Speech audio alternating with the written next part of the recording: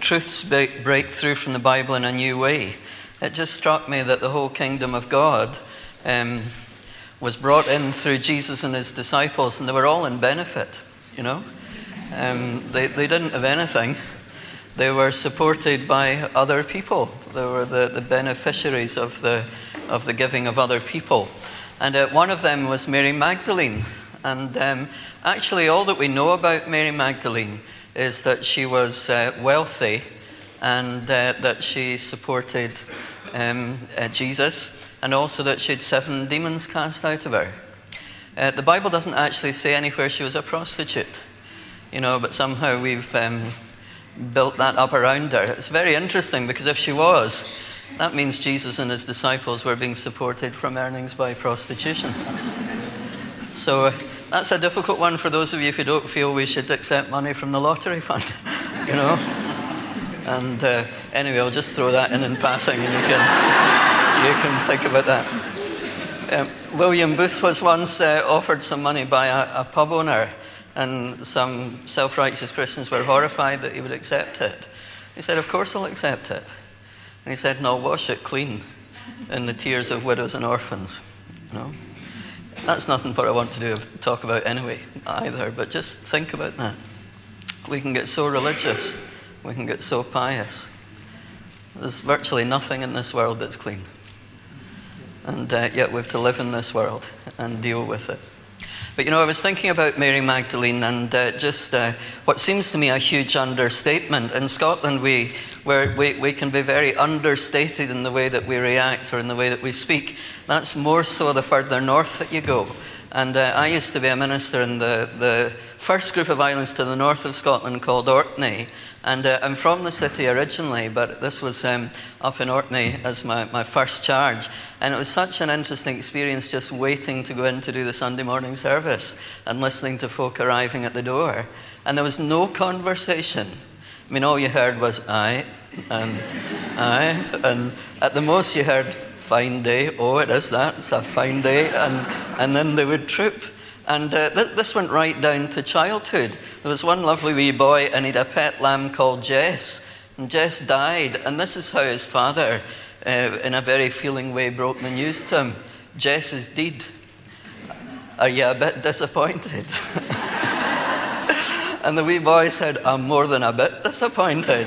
So he was beginning to escape from this terrible reductionist way of thinking and expressing ourselves. You know, when I look at Mary Magdalene, sometimes I think, oh, a bit of an understatement there. I'm thinking of the day when she met Jesus and he'd been raised from the dead. Remember, she'd had 7 demons cast out her.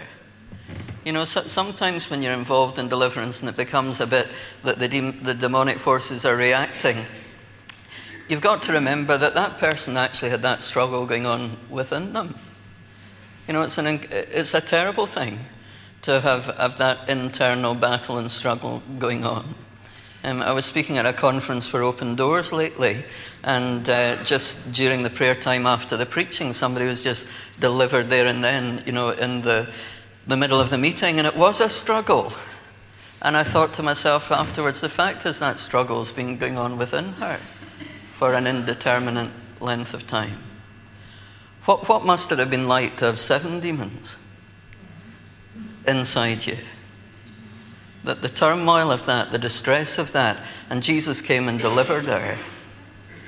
The interesting thing to me, if I'd been Mary Magdalene and this was resurrection morning and I turned round and saw Jesus, I think I would have shouted out, my deliverer. But she doesn't do that. Do you remember what she says? She says, teacher. That seems such an understatement to me. You know, surely she would shout out a word like Savior or Redeemer or Deliverer or Rescuer or something like that. But she actually turns and says, teacher. And I think there's a great lesson to learn from that. And it's simply this, that even the most amazing spiritual experience in the world, I think it's got a shelf life of about 2 years in terms of effectiveness. If there's not a process that comes along with the event, as it were. And I think what meant, why Mary shouted out, "Teacher," was that Jesus had not only set her free in a moment of deliverance, but he taught her how to live in this freedom. And that was what was precious to her. It wasn't just a passing experience. It was a new way of living that he'd actually taught her to live in day by day, not just to experience in a great high spiritual moment. And I think that's really insightful, and I think that's extremely important. I was reading of a wee boy that was greatly distressed. He was in church, and there was a film being shown, one of these very graphic ones, about the early Christians and their persecution. And there was a scene where the Christians were being fed to the lions. And he was only about 4, this wee boy, and his dad looked and saw him crying. And he said, "Oh, why is it you're crying?" It's funny the things that upset people. He said, "I'm really upset because the wee baby lion isn't getting any food." And it's strange the things that upset people.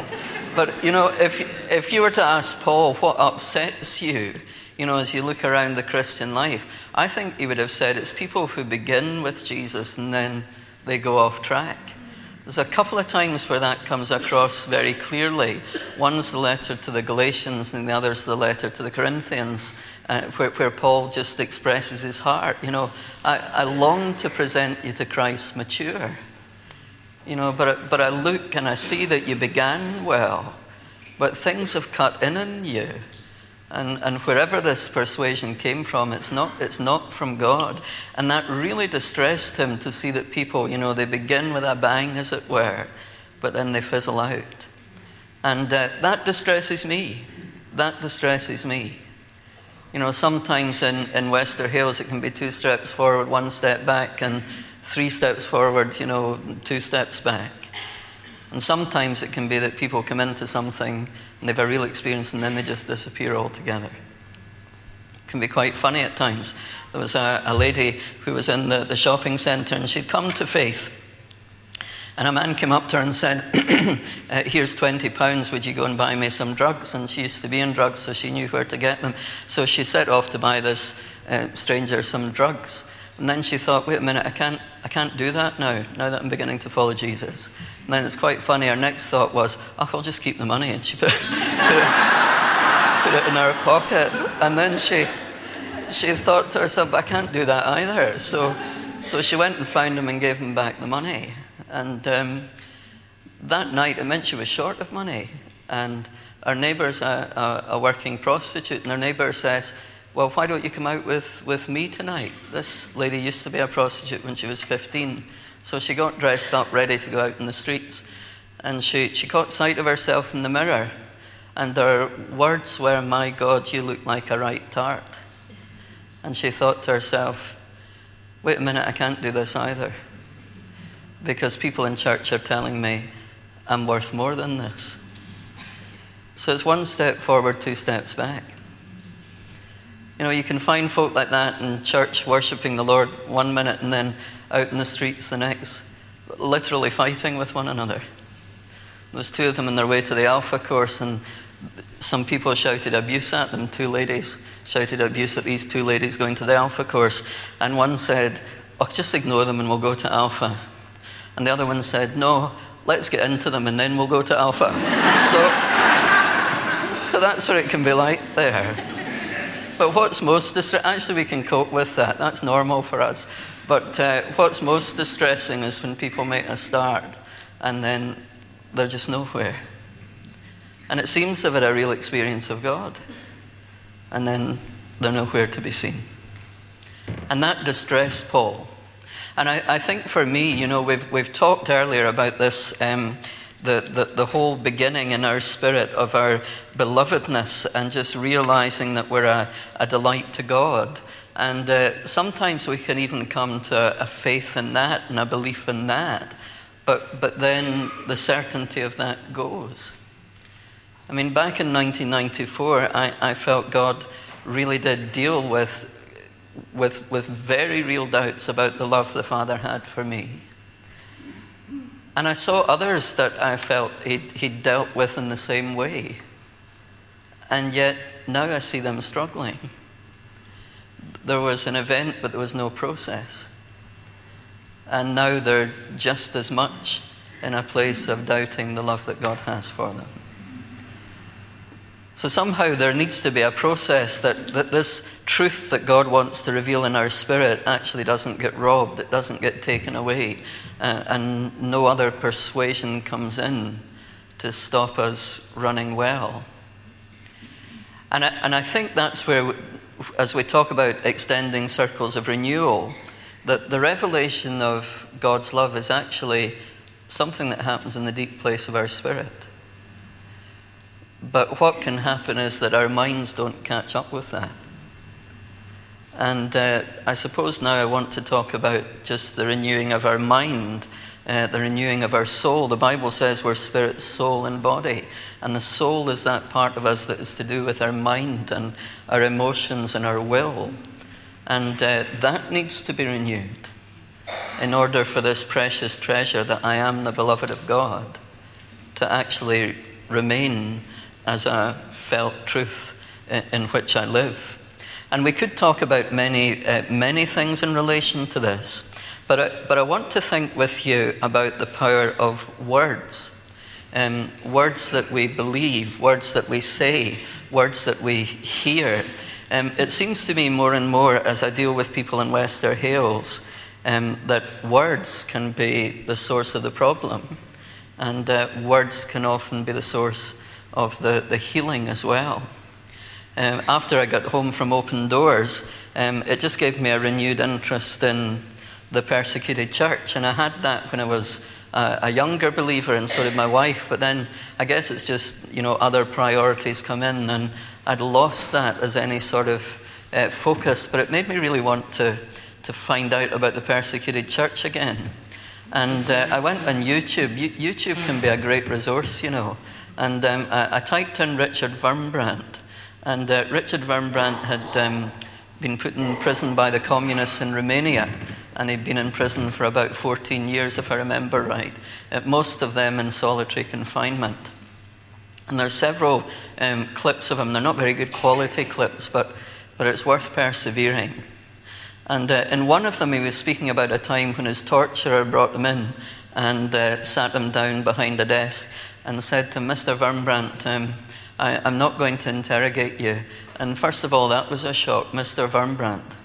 He said, I'd not been called Mr. for years.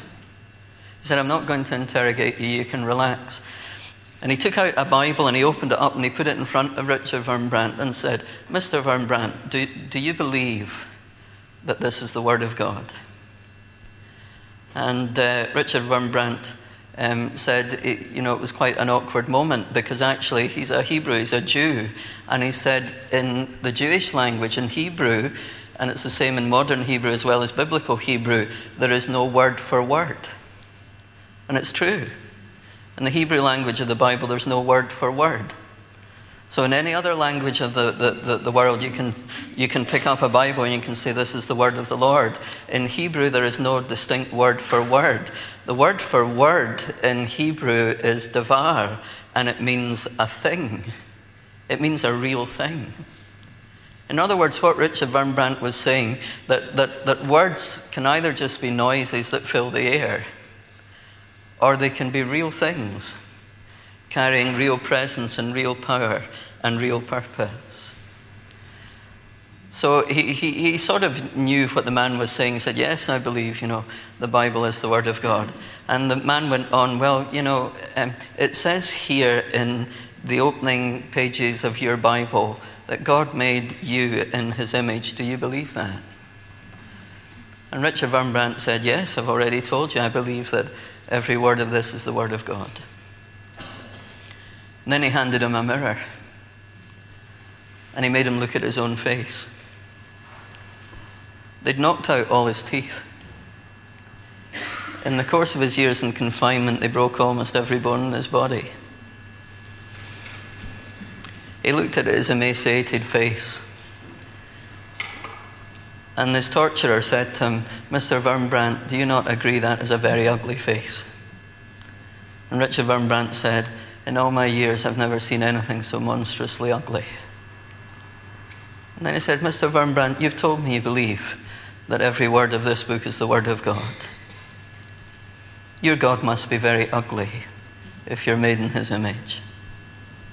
How can you love him? How can you worship him?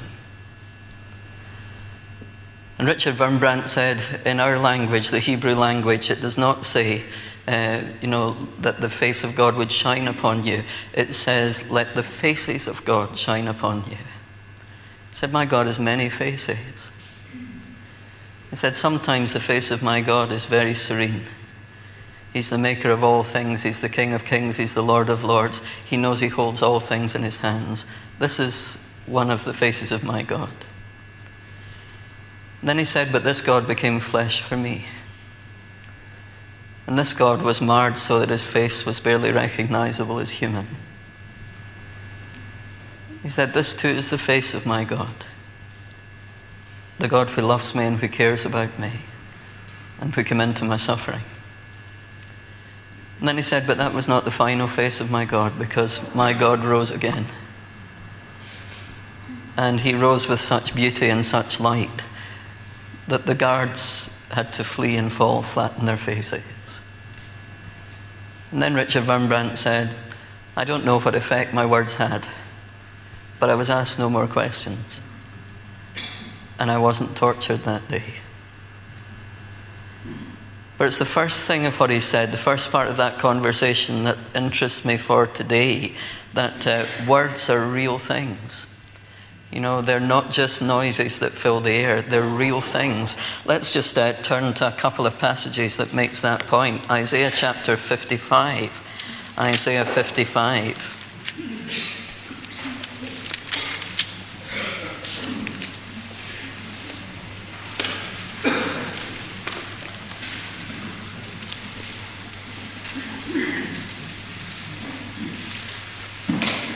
Okay, and we'll read from verse 8. Isaiah 55 from verse 8. You don't really need to preach in this, just read it and receive it and listen to what's being said. Isaiah 55:8. My thoughts are nothing like your thoughts, says the Lord, and my ways are far beyond anything you could imagine. For just as the heavens are higher than the earth, so my ways are higher than your ways, and my thoughts higher than your thoughts. The rain and snow come down from the heavens and stay in the ground to water the earth. They cause the grain to grow, producing seed for the farmer and bread for the hungry. It is the same with my word. I send it out, and it always produces fruit. It will accomplish all I want it to, and it will prosper everywhere I send it. And then as a fulfillment of that, he says at a time when the Israelites were facing exile, you will live in joy and peace. In other words, I've said it will be, and it will be, because my word will not return to me void. It will accomplish all that I want it to. So the word of God is very, very powerful. It is a real thing, and it causes real things to happen. Negatively, I think we need to realize as well that there's power in words. I'm going to say in the next thought that because we are made in the image of because we are made in the image of God, our words carry power as well. And we need to be really careful that we're not just banding words around. We need to be really careful that the sorts of words that we allow to take up residence in our minds are words that are going to protect this precious truth, that I'm loved. I really am loved by God. So words are powerful. They're powerful in their positive effect, but they're also powerful in their negative effect. I suppose I see this from time to time in ministry. I told you about the effect of just a word that comes from God. You're the gift of life, of God to life. That brought delivering power. It brought power from God into this lady's life. And I saw that at Open Doors after this lady was delivered. Morag and I went to pray for her, because it's not good to leave somebody empty. Otherwise, it can become a sevenfold worse state. And so we prayed for her, and we just asked God, Lord, is there something that you want to say? It's good, even when you don't know what something means, if God gives you something, you share it with the person. You don't have to interpret it. You just have to say, this is what I'm seeing. Does that mean anything to you? So I simply saw roller skates, and I said, all I can see is roller skates.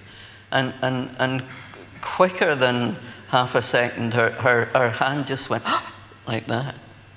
And her eyes became alive. And the whole story came out. She said, my upbringing was really difficult.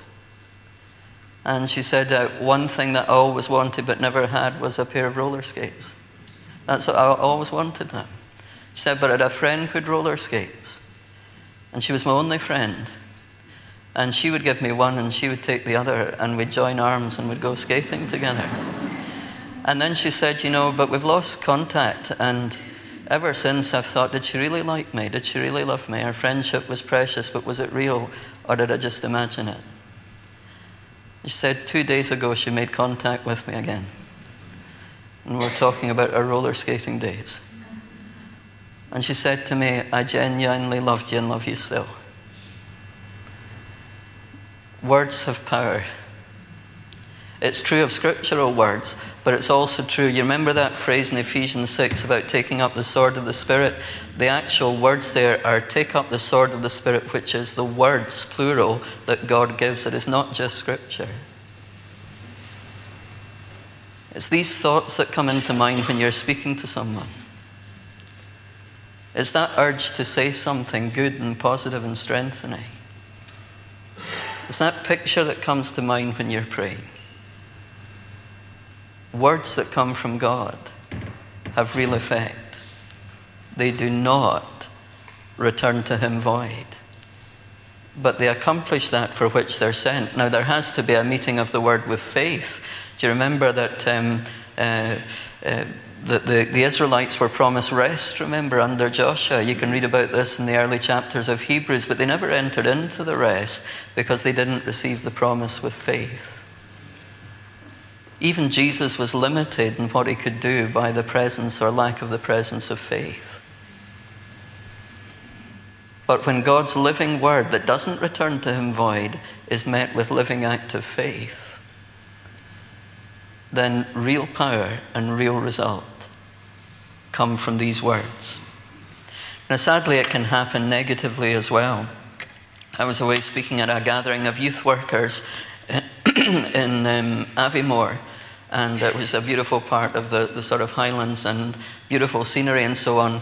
And it was in January. And January in Wester Hailes can be a difficult time. It can be suicide season because Christmas and New Year are not easy times for a lot of people. And there'd been 2 really unfortunate deaths. And I was feeling really tired going up to speak at this conference. But unusually, I'm looked after very well here. It doesn't always happen in Scotland. But this particular time I was, and they'd put me up in a beautiful hotel.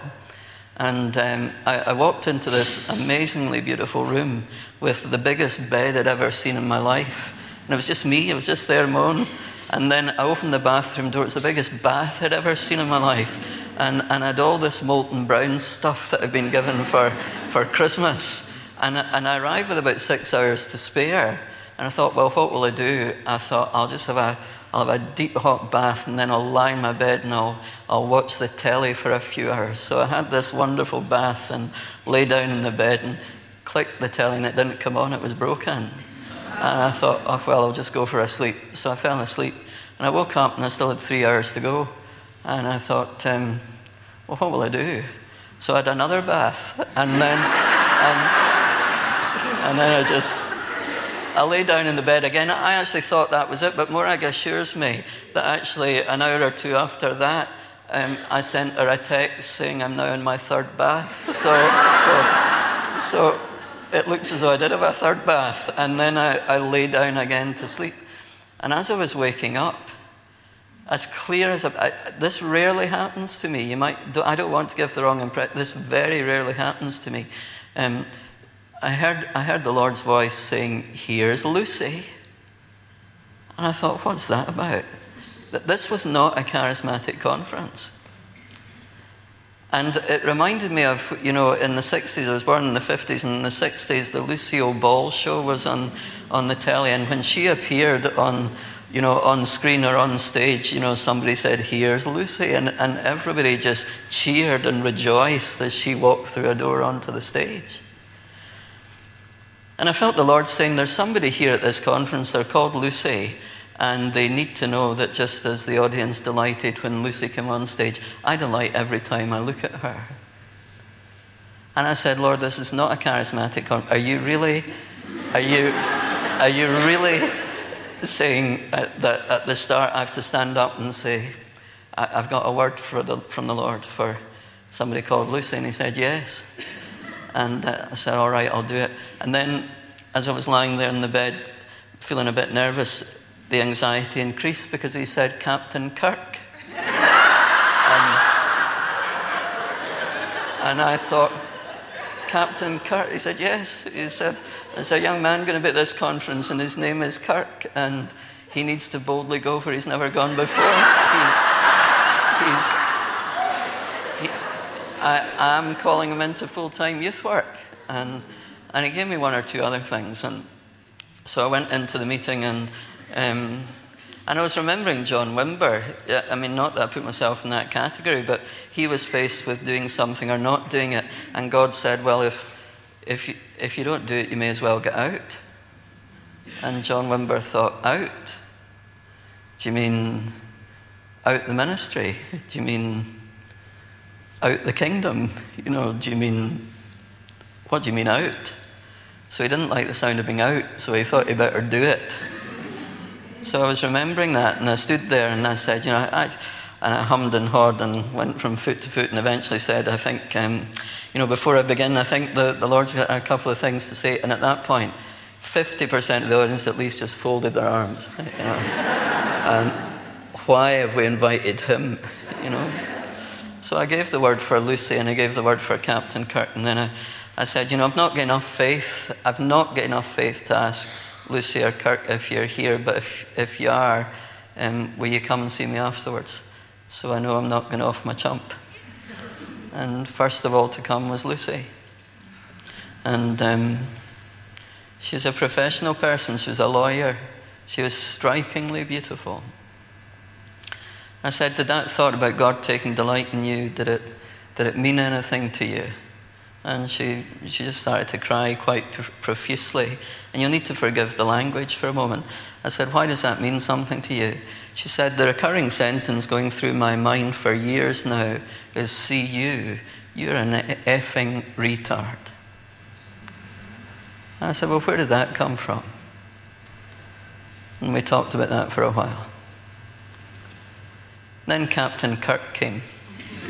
I said, hello, I'm Kirk. And I've never seen anyone. He was quite a nervous individual, and what I'd said had made him 10 times more nervous.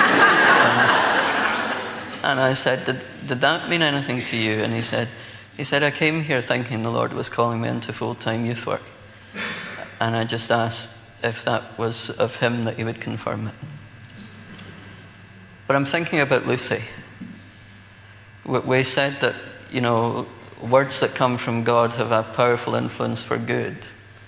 But words that don't come from him have a powerful influence for evil purpose, for destructive purpose in our lives.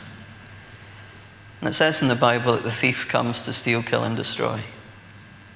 And so often the way that the devil does that is by speaking words either through other people or directly from himself, insinuating them into our thoughts that then we deeply believe, and they go round and round, and they become a stronghold actually that needs to get taken down.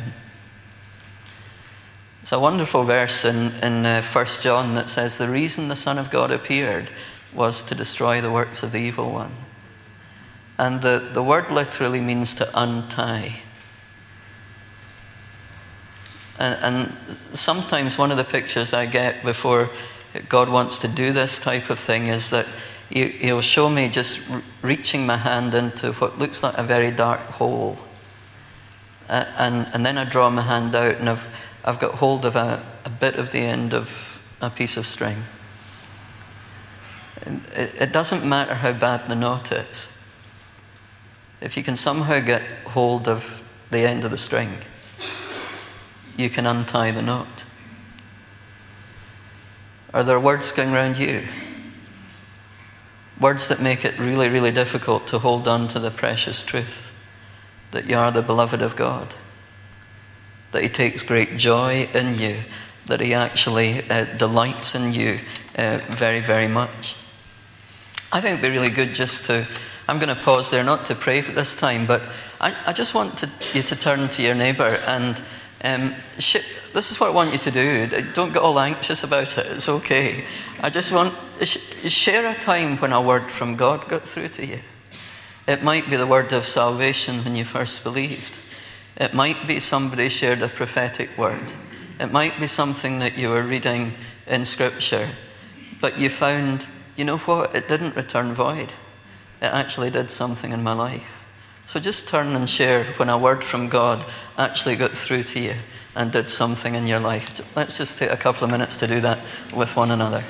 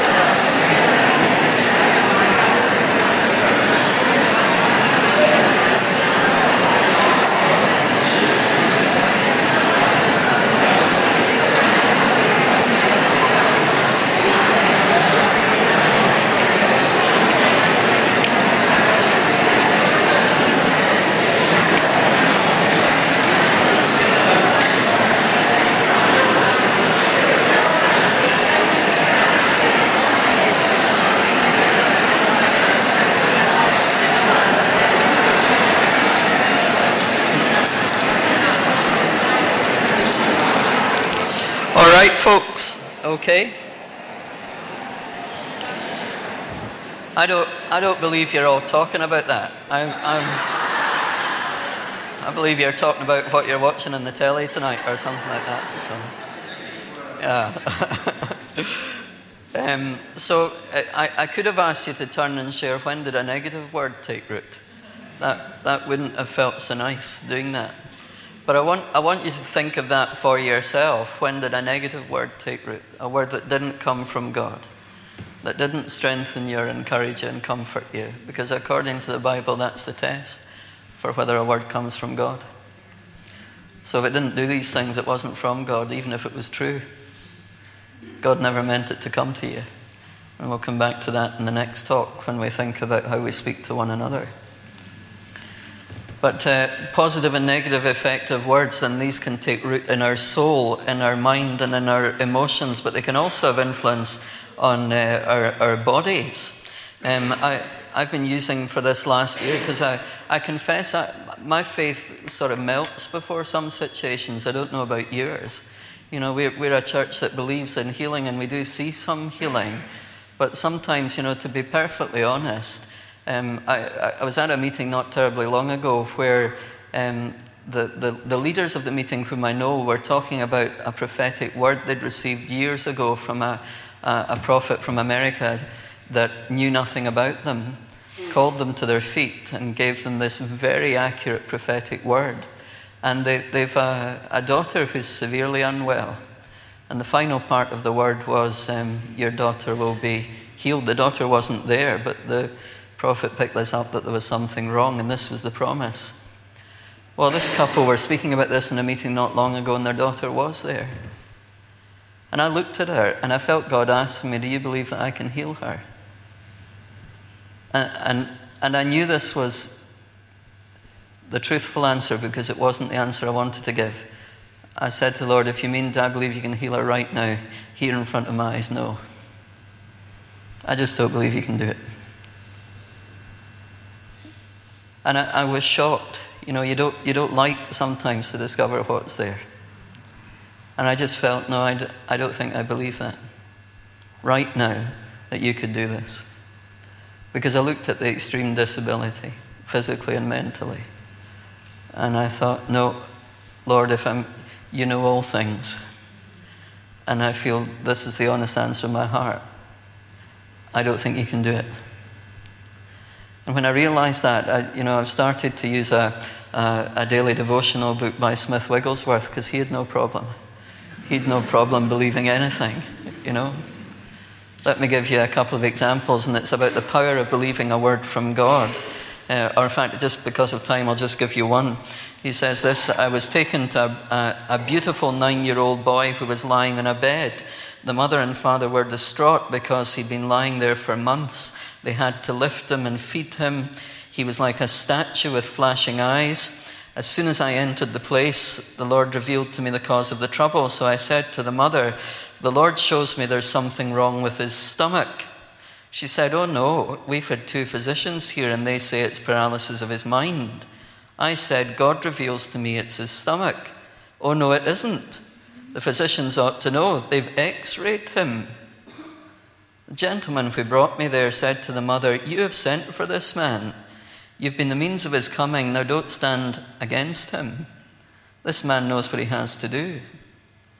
But Dr. Jesus knows more than that. He knows everything. All you have to do is call on Jesus and he will come. Divine things are so much better than human things. Who will interfere with the divine mind of the Spirit that is all revelation, that understands the whole condition of life? The Word of God declares he knows all things and is well acquainted with the manifestation of our bodies, for everything is naked and open before him with whom we must have to do. Having the mind of the Spirit, we understand what the will of God is. I prayed over the sick boy and laid my hands on his stomach. He became sick, vomited a worm 13 inches long, and was perfectly restored. We need to believe God when he speaks. We need to believe it when he speaks to us about the fact that we're loved and lovely in his eyes. We need to believe it when he speaks a word in relation to our physical well-being. And I just wonder, are you allowing that inner revelation of the love God has for you, is it being stolen? Do you need to listen and listen and listen to what God says and believe it? Or are you allowing Satan to tie you up in knots through other words? I just want to speak, because time is limited. How do we hear these words that are spirit and life, and can bring life to our minds and our emotions and our thinking, and indeed to our very bodies? Let me give you a few practical tips. Number one, I think it's really interesting that I heard these names clearly and these words clearly when I was in a place of rest. I don't usually hear that clearly because I'm usually too busy. And I'm just asking you, have you got a genuine place of rest where you can listen to God? And if you've not, well, how can you receive these life-giving words that can bring well-being to your mind and your emotions and even your very body? We need to create that space where we're at rest enough to hear. I mean, I confess that usually I've got 1,001 things going on in my mind, and it's really difficult to hear from God when your mind's full of other thoughts. It's really difficult to hear when you're just tired. I think it's really significant that after 3 baths and 3 sleeps, I heard God clearly. So number one, is there a place for that for you? Is there a place where you can just listen? Is there rest enough just to listen to God? Now don't feel all guilty about that.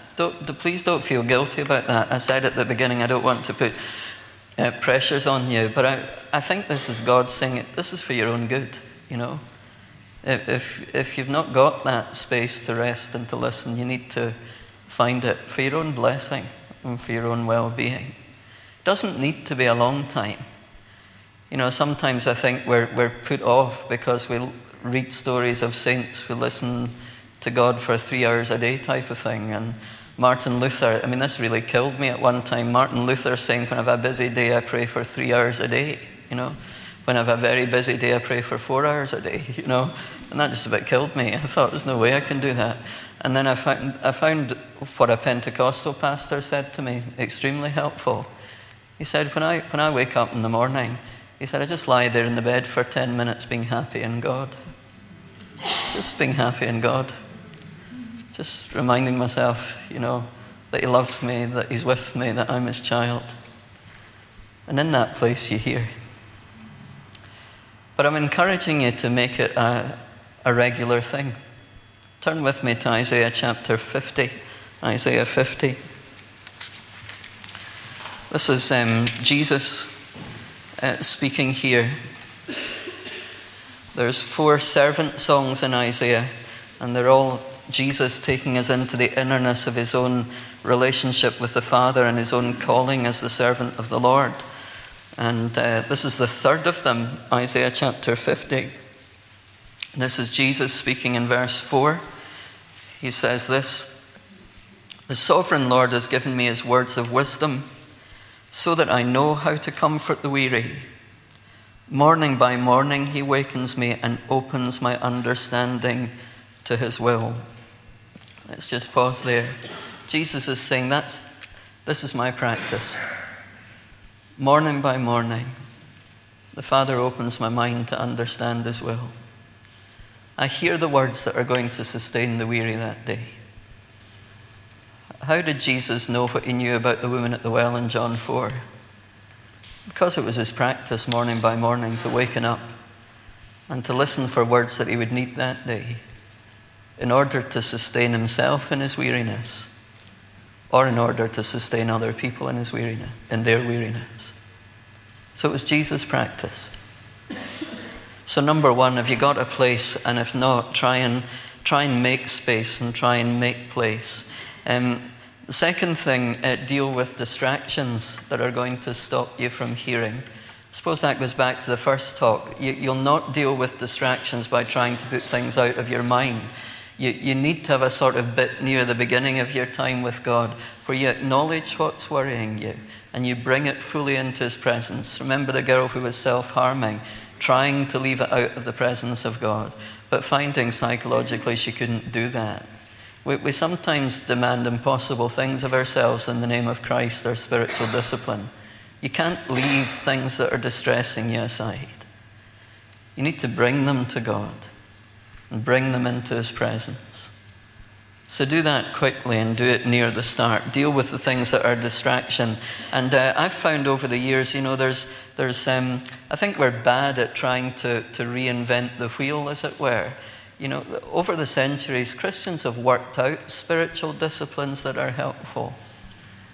And one of the things that I've found helpful that's a spiritual discipline that people have used for a long time is just palms up and palms down. You maybe know about it. But if I'm coming into the presence of God and I'm wanting to hear his life-giving words that are going to sustain me in the truth of his love or help others into the truth of his love, that this is how I deal with the distractions. I don't do it every time. It's not a set thing. But one thing that I found helpful when there's things going through my mind that I just can't get to be quiet so I can listen is first of all palms down. I just say to the Lord, this is worrying me, and I release that into your presence. I just take my hands off that, and I just turn my hands down the way and say, so Lord, palms down, I'm giving this to you. And I do that as often as I need to until I sense that my mind is in a reasonable enough state of quietness. And then I just say, now Lord, I'm turning my palms up. What would you place in my hands today that's going to sustain me in my weariness? Or that's going to help me with some of the people I'm going to be meeting this day? So you don't need to do that, but it's a helpful thing. Palms down. Lord, I release this to you. Palms up. Lord, I think I'm quiet enough now for you to place into my hands things that will help me or will help others. So number one, find a place. Number two, deal with distractions. Number three, deal with the negative stuff about yourself. I think there can be a fear about going into silence with God. Do you remember that Elijah had that fear? Now, he was one of the bravest men in the Bible. In 1 Kings 18, remember, there's a contest with the false prophets, and he stood single-handedly against hundreds of them. But then he finds himself fleeing before the wrath of Jezebel, and he eventually comes to a cave. And sometimes we say that, Elijah said, I want to die. And sometimes people preach about it. The reason he wanted to die was he'd been so exhausted and he didn't take rest. That's not what the passage says. Elijah gives the reason for his depression. He says, God, I'm no better than my fathers, let me die. He really wanted to stand for God. And he was really disappointed that he'd run away from Jezebel. And he thinks, well, actually, I really wanted to be a man of God. I really wanted to stand, and now I've blown it. And he finds himself at Mount Horeb. And he hears God speaking to him. Do you remember how he hears God speaking? In a still small voice is the normal translation. It's not a good translation. That the best translation is this: he heard God speak in the sound of total silence. That seems a paradox, but that's when God speaks. And the interesting thing is this. This was a man who wasn't afraid of earthquake, wind, or fire. And there is an earthquake, and there's a hurricane, and there's a fire passes by as he's there at Mount Horeb. And the Lord's not in any of them. He realizes that God is in the total silence. But before he goes into that silence, do you remember what he does? He wraps his face up. He's afraid to go into the silence. Because he's absolutely sure that in that silence, God is going to confirm the negative verdict he'd already passed on himself. Yeah, you're right, Elijah, you have blown it. You are no better than your fathers. You are the weakest link. Goodbye. But he didn't hear that. He heard words of affirmation of his call. He heard words about his successor. He heard words about God's purposes. Are you uncomfortable with the idea of being before God? Are you uncomfortable with the idea of being silent? Is that because you fear what Elijah feared? That in the silence, God might well just have a go at you. Isn't it good to know there's no condemnation for those who are in Christ? The Father will never, ever, ever speak a condemning word to you. Never. You don't need to be afraid of going into the silence. So number one, find a place. Number two, try and find some way of dealing with the distractions, whether it's palms down, palms up, or whatever. Number three, just watch out for the fears that develop. Are you staying away from God? I've talked to 2 Christians lately who are afraid to pray because they're sure that God is going to say something negative to them. They actually find themselves taking a sort of 10-feet berth as they come near to their Bible because they're afraid if they open it up, it will condemn them. God's not going to condemn you. You don't need to be afraid of silence. Number 4, just as a step for hearing God, use Scripture. There's a famous preacher in Scotland called Alexander White, and he says this: with your imagination anointed with holy oil, you open your New Testament. At one time you are the publican, at another time you're Mary Magdalene, at another time Peter in the porch, till your whole New Testament is all over autobiographic of you. So use Scripture, but not just in terms of feeding your mind with doctrine. Imagine your way into the verse. Imagine your way into the story. And as you imagine yourself in that verse or in that story, what is the word of the Lord to you? You know, so much of what we carry about, of lack of well-being in our minds, and so much of what we carry about, lack of well-being in our bodies, comes from not hearing the right words, but from trusting fully and believing fully in the wrong words. And somehow we need to do something about this. My wife sort of discovered this principle. She had very, very sore feet a few years ago, and nothing seemed to fix them, and prayer didn't seem to fix them. And then she found this. She found that actually when she thought about it, she was saying extremely negative things about her feet. You know, even if it was just an expression of frustration, you know. But usually it was more than that. She was thinking bad things towards her feet. So she decided she was going to bless her feet. And every day she looked at her feet and she would sort of, touch them, and she would say, "You are really beautiful." And she would say good things over her feet. And you know what? Her feet totally recovered. No medical treatment had worked. No physiotherapy. But speaking good things over our body worked. How many of you speak bad things over your body? Many of you looked in the mirror today and went, "Oh." I was in Denmark doing a conference, and they had an outing where they went round all the churches in the town, and they just sat in the churches and listened for God.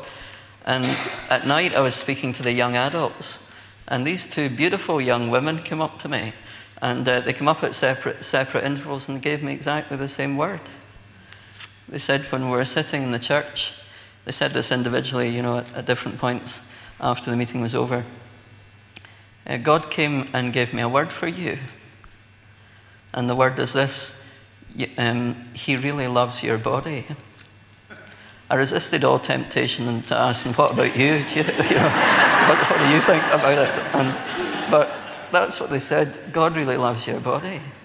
And then they said this, he really loves your body as a 52-year-old. And I'm beginning to get to that stage where actually, you know what, my joints don't just do what I want them to do. I can't quite swing the golf club as far back as I used to be able to do, or turn as far as I did. Though I got a hole-in-one on Friday. That was a good day. That was a good day. And unfortunately, there was nobody there to see it. But as a Scotsman, there's blessing, because it meant I didn't have to buy anyone a drink, so it was okay. But it worked for good as well. But you know, it is possible as we get older that we start speaking words of frustration over our bodies. And remember our words of power. So not only what words are you hearing for yourself, but what words are you speaking?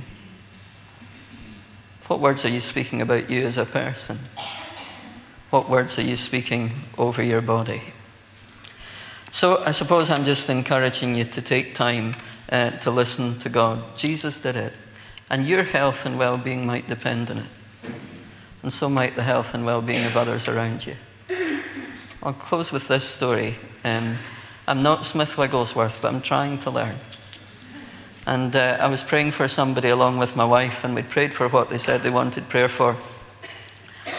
And then I just felt I had to say to her, I think there's something wrong down here, and sort of over her stomach type of area. And I said, will you go and get that checked out when you go home?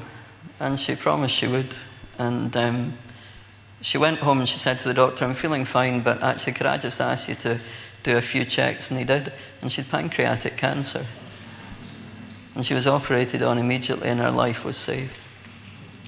Now, if I'd been Wigglesworth, I would have thumped her in the stomach and said, come out of her, you unclean devil or something. Well, I'm not Wigglesworth. And that's all I had the faith to say. But at least her life was saved. Hearing from God matters. It matters for undoing all the lies that we live out.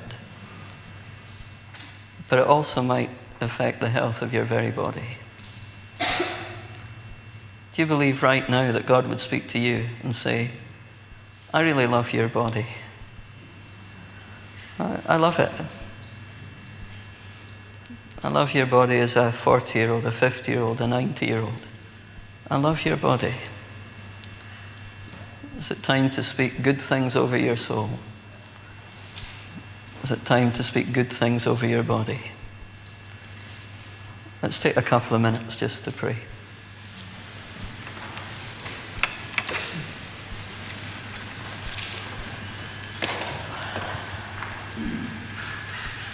Just, in fact, I'm not going to pray. Just take a couple of minutes. Have you believed a lie about yourself? Just a negative thing that you've carried in your soul for years that actually makes it difficult to hold on to the truth that God might just love you and adore you and be proud of you. What's the lie that you've believed? What is it that keeps your head and shoulders bowed? What's the weight of words that you carry? Perhaps spoken by a parent, perhaps by a teacher, perhaps by a sibling, perhaps by a friend. Perhaps just by personality and insecurity spoken by you to you. What is the weight of words that you carry?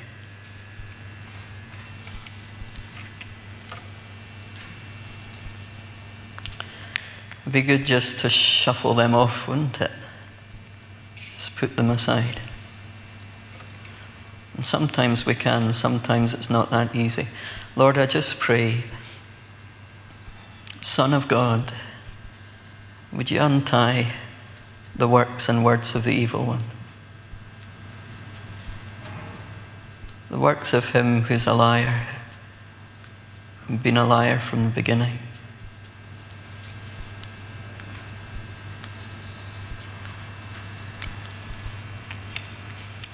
And what about, have you spoken anything over your body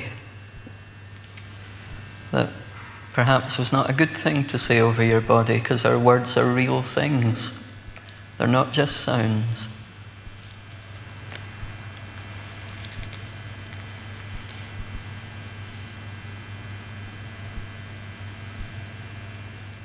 Lord, would you bless our bodies even this day? And would you teach us to bless our bodies day by day?